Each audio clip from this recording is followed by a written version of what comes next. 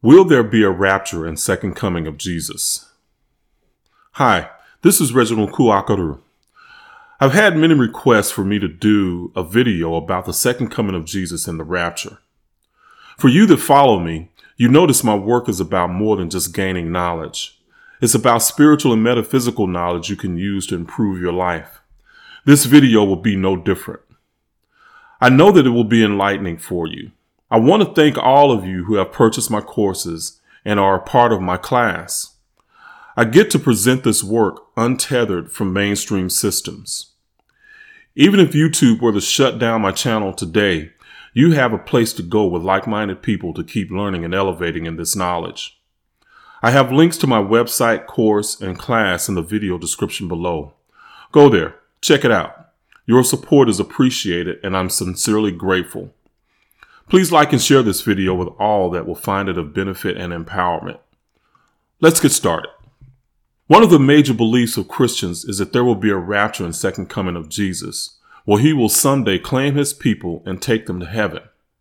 It's said that before he establishes his kingdom on earth, Jesus will come for his church, an event commonly referred to as the rapture.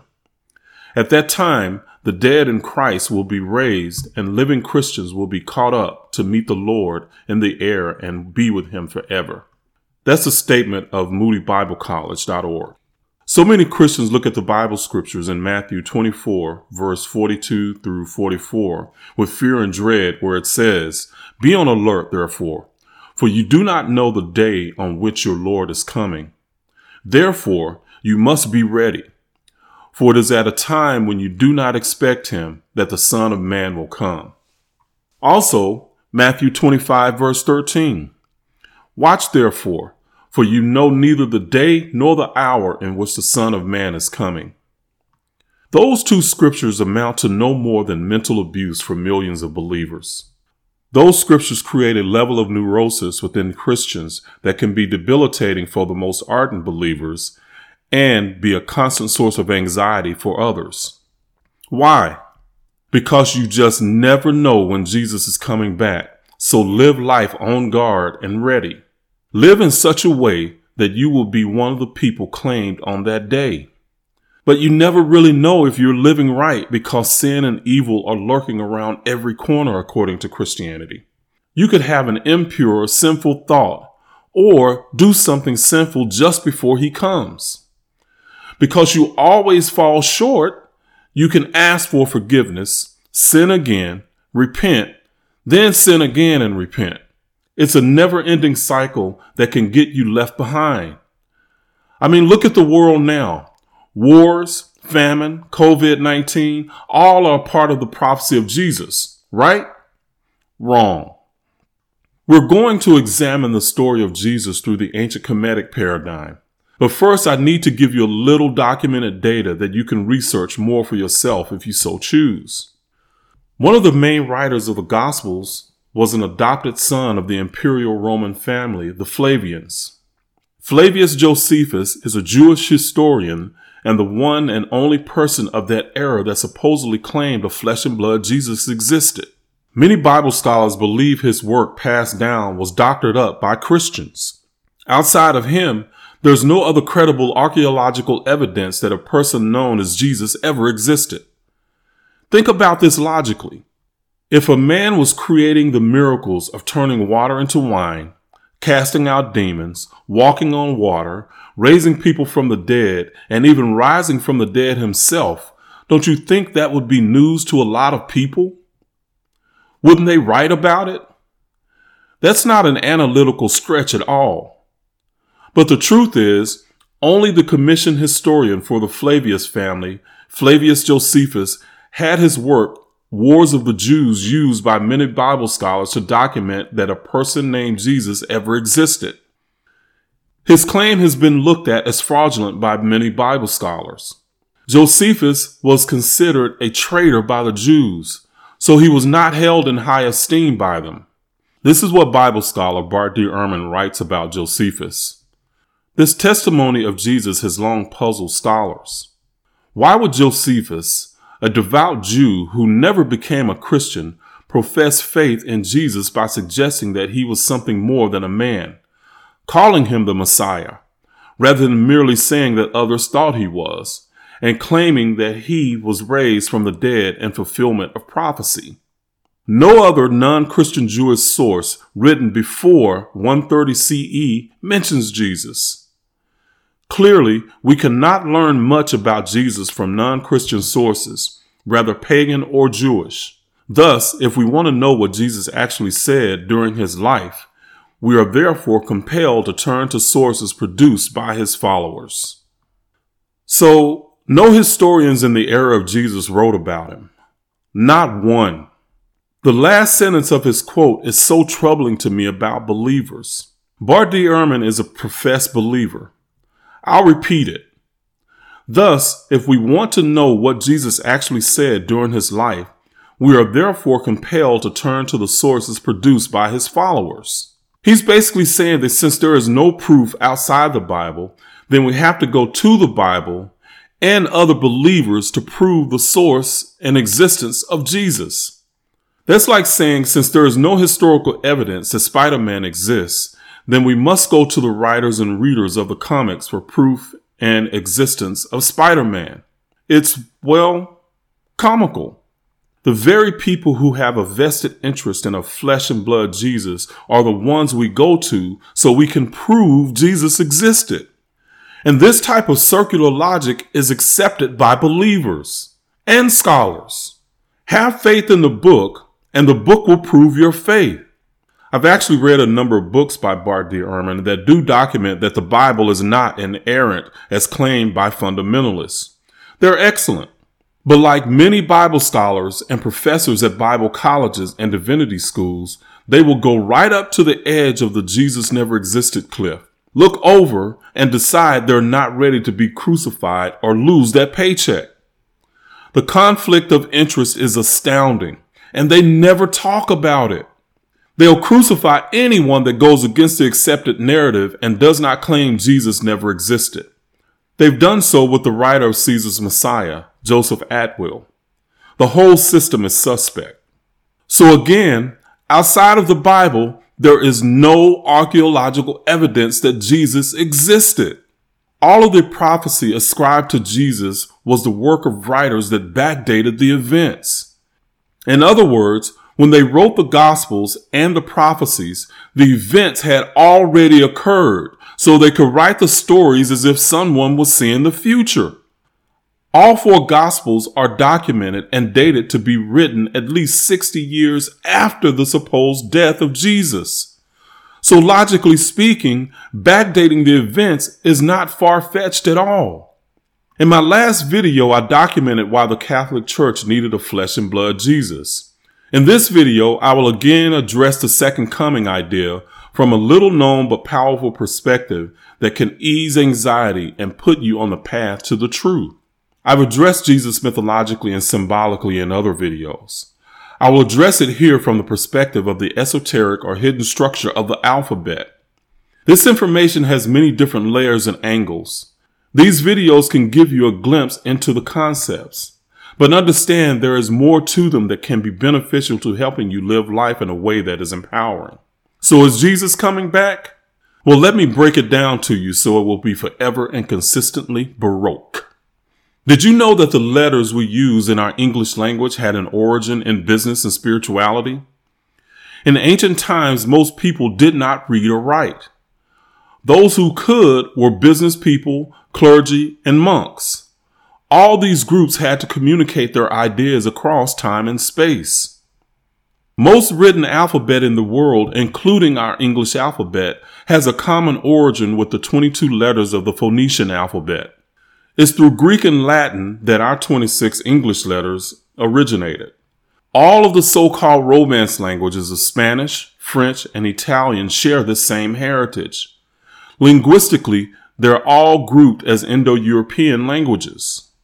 This is important to connect because it appears that the Phoenician language, culture, and writing were strongly influenced by Egypt, which controlled Phoenicia for a long time, as King Rib Adda of Byblos admits in one of his letters to the pharaoh Akhenaten.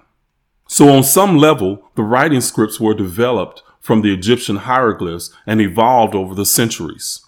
Through business and trade, Phoenicia spread the alphabet all over the Mediterranean, which included Greece and Rome. What has come to light is that many of the ancient cultures had a deep reverent connection to the cosmic order of the universe. They expressed these ideas through ancient scriptures, mythology, numbers, and rich symbolism. Each of these areas of communicating ideas were all connected in ways that formed layers of knowledge that will communicate not only to your rational mind, but to your intuition as well. Another way to look at it was the ideas connected both hemispheres of the brain that handle information in different ways. Our Greek and Latin derived English alphabet is part of the ancient heritage and has a little known esoteric component that has shed light on many Christian biblical names and their underlying concepts, like the concept of the name Jesus and his supposed return and rapture. For example, the 10th letter of our alphabet, J, is one of the most recent letters added to the English alphabet. But why? Why was the letter J chosen to communicate within our language? It was because this recent letter carried on an ancient tradition of using letters as a symbol to express universal metaphysical concepts. The fact that the letter J is the 10th letter is also important because in ancient times, letters had a numerical value. Those familiar with Kabbalah are already aware of these letter and number connections. This connection is very important in Hebrew letters, which are also a direct descendant of the Phoenician script. The Phoenician script is classified as a Semitic script. This would then also connect our English script to numbers as they are from the same family. Ancient Kabbalah teaches the world does not pre-exist language, but the world exists because of it. This is a metaphor, not literal. In other words, sound and vibration created the universe. All in existence is a symbol of a vibrational complex. In ancient Egyptian mythology, Ra stated, "I am Ra. I am the eternal. I am the Word. I created the Word." Christians are familiar with the same idea from the scriptures in John 1:1. It states, "In the beginning was the Word, and the Word was with God, and the Word was God." That scripture is esoterically stating a couple of ideas really succinctly, and that vibration was the start of creation, and that vibration is everything in creation, and as vibration, God is everything, the I am.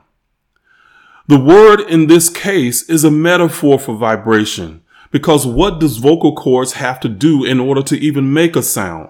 They have to vibrate. But it's also become a metaphor for enlightenment and wise sayings. The words and sounds of the words became a formula of sorts. This is important to understand because theologians have said that this scripture is ancient confirmation that Jesus existed as God in the beginning and is equated to God as the Word. In reality, it's wisdom that the ancient Christ is equated to. Theologians have just twisted the idea to fit a corporeal Jesus narrative. On the website of the Bible Moody Institute, they say that all who reject the word of God in the end times will be thrown in a lake of fire. I just addressed the ancient idea of the word in this video briefly. I also have a full video on my channel titled, "What was the Word of God before the Bible?" The Word of God is not the Bible. According to Joseph Atwill in his book, Caesar's Messiah, the Roman imperial family, the Flavians, created Christianity and the Bible as a way to subdue the Jews who were in war against the Romans at that time. It's well documented that the Roman Caesars wanted the ancient Egyptians to worship them as gods. A pharaoh was viewed by his people as a representation of the highest form of divinity within mankind. Once Rome conquered Egypt and all of its provinces, the emperors wanted to be worshipped as they thought the pharaohs were. Christianity teaches that the Bible is inspired by God. Bart Ehrman debunks that idea in his books. In reality, it was crafted as a tool for psychological warfare against Hellenized Jews known as the Gnostics by the Romans themselves. If you're keeping up with my videos, that means that the Romans created Christianity, the Bible, and corporeal Jesus. The whole system of the Catholic Church is based on the Roman traditions and not Jewish. Ask yourself, why the seat of the Christian church was in Rome and not Israel, where it supposedly began? It should make you go, So, back to the letters and numbers. Our English alphabet is connected to the ancient numerical system as well as via its orthographic lineage. The concept and name of Jesus existed thousands of years before the 10th letter of the English J was invented. Underneath the letters and spelling is an esoteric structure being expressed that the letter J could do more specifically and succinctly. But if you don't know the symbolic and numeric connection to the esoteric concepts, it will completely escape you. Because of the exoteric teachings about the scriptures, most have no idea about the underlying esoteric meanings. The name Jesus is, of course, a very prominent name in our modern day Bibles. However, understanding the esoteric structure, etymology, and orthography of the word will connect other names and personages in the Old and New Testament that have very similar esoteric meanings. You'll find that the names may be different on the surface, but the stories and the concepts they're telling you about are being repeated over and over. I'll connect that coming up. The idea and concept that the name Jesus represents began with an eye over 10,000 years beginning in ancient Egypt and its hieroglyphs. The glyphs changed to scripts. The spelling of the name changed a little as it migrated through the different languages and cultures. The letters I, Y, and J all had the same phonetic value that sounded like the Y in the word yes. I note this now as I'm laying a foundation for you to connect later. But no matter how the spelling changed, the concept it represented stayed the same. Many of what we think is characteristics of the man Jesus are actually symbolic representations that were spoken of and written about poetically in ancient times. Specifically, you will see the connection with the ancient meaning and the shape of the letter J. The origin of the name Jesus began in Egypt. It was Yeyusu.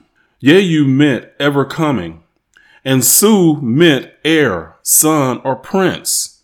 Let's get to the Latin connection of the letters I and J. Did you ever get exposed to Roman numerals in school? Roman numerals also maintain the idea of numbers and letters being interchangeable.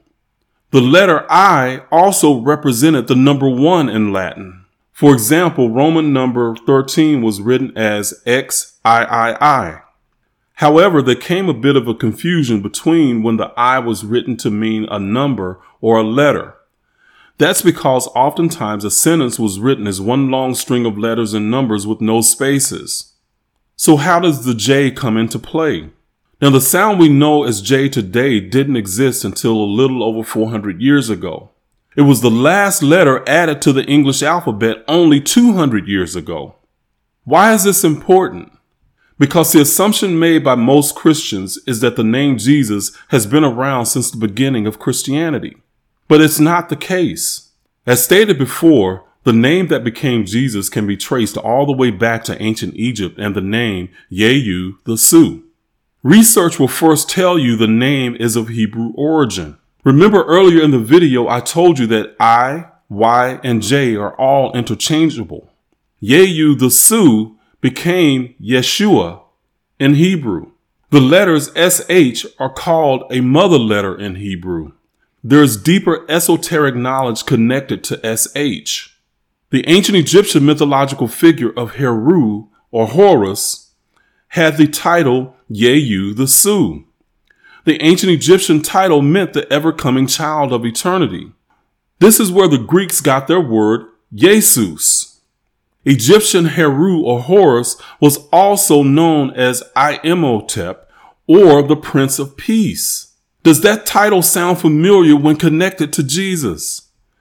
It's important to understand that this knowledge and concepts existed many thousands of years before Christianity gave us historical Jesus and the rapture. The concepts were different in ancient Kemet than what we were taught as Christians and the rest of the world about Jesus. In ancient Kemetic science and theology, the Bible story of Jesus is about the journey of a soul that takes human form. When spirit descends from oneness, it wants to return to oneness. It's an urge you feel when you are wrapped in joy and ecstasy. It touches your soul. Too often, Christianity makes you feel guilty for being happy. The I became a J when the writers wanted the concept of the return of the soul back to oneness to be implied. The letters U and V symbolize the soul coming down to a low point and then returning back to unified oneness. But unlike the letters U and V, which were also interchangeable in ancient times, there was not a full return back yet. That's because the soul was working its way back via human experience. The fact that the curve was from the letter I that first conceptually descended gives another clue to the intent of the creator of the letter J. But the structure and esoteric meaning do not stop at the name Jesus. Many ancient names that begin with the I could have other vowels added to change the pronunciation, but keep the same ancient esoteric Ye-U-the-Sa structure. When the I turned to J in the Bible, the vowels can be interchangeable. Therefore, you have names that begin with J-O and S, or J-O and S-H. As S, F, and S-H became interchangeable because S is only a sharper H and F was more of an ancient Egyptian usage. The S-H expressed a more nuanced, esoteric principle in Hebrew. Remember that Y could also be exchanged for I. Therefore, these English names that we know are related to the same esoteric principle of the return of the Son, the heir, and the Prince of Peace. The important point here is to recognize that there is an esoteric structure and hidden meaning to these names. The Roman god Jupiter, which is Ju, plus the Latin word for father, which is pater, which is also a cognate of Peter. Peter is the rock that Jesus was to build his church or temple. Peter is also a slang word for a penis that can get hard as a rock. If you turn a P 180 degrees clockwise, does it not resemble a male phallus? What did you think those church steeples represented? Just decoration? Nah. The structure of the alphabet and the words we use have esoteric meaning that can give you clues. The Bible personages and scriptures cannot be taken literally and historically. I've repeated that statement in a number of my videos to give you different angles of this rich symbolic heritage of humanity that derived from ancient Africa. I've shown you in other videos the original symbolic and true meaning of the Christ. Again, the meaning is about the journey of the soul from the beginning to its descent into mankind, that is matter or mother, back to the resurrection via enlightenment of that soul. After a soul descends into matter and is enlightened, it begins its return. There are two paths back. The first is the Christic path, where enlightenment happens all at once in one lifetime. The second is the Osirian path, in which the soul gains wisdom through a cycle of different lifetimes.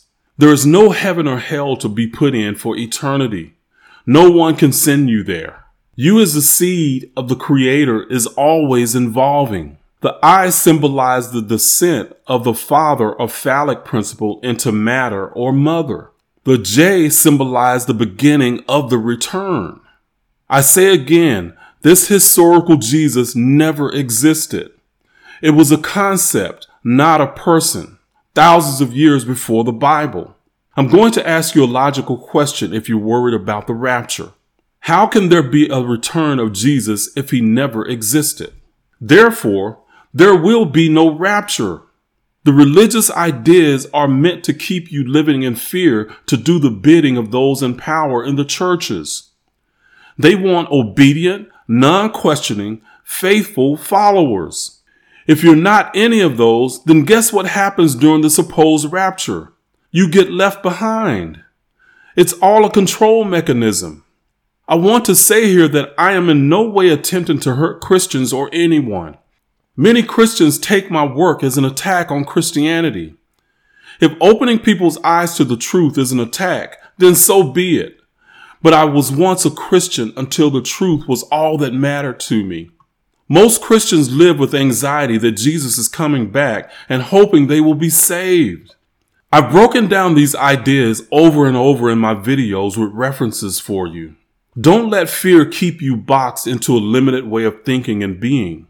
Once you become fearless, life becomes limitless. You are limitless as a seed of greatness within the universe. That's what your African ancestors taught. You've forgotten that. That means you're symbolically dead according to the ancient Africans. But the Christ is in you.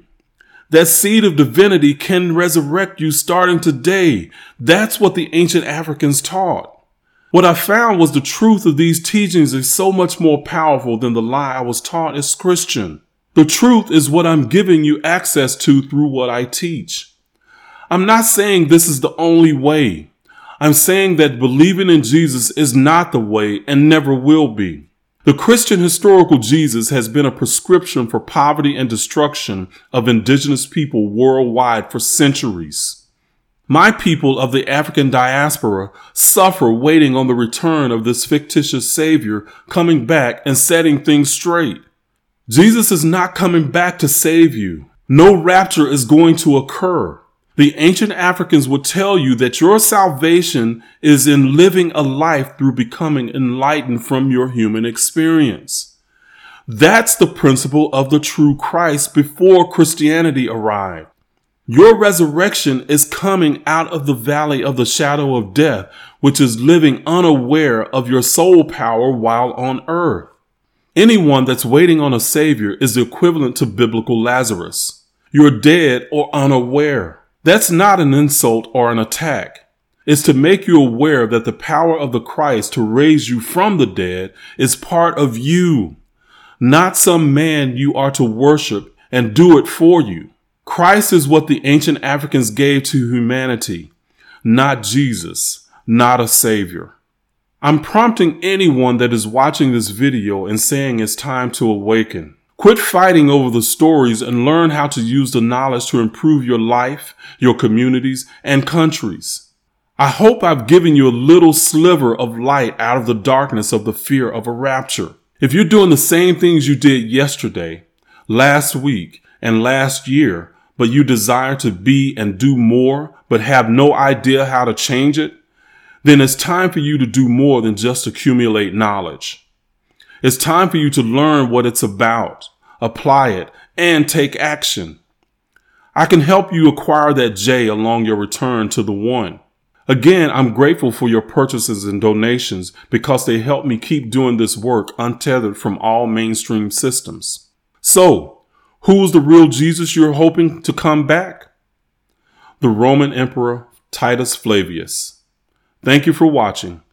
Please like and share this knowledge with anyone that will benefit and be empowered from it. Thank you.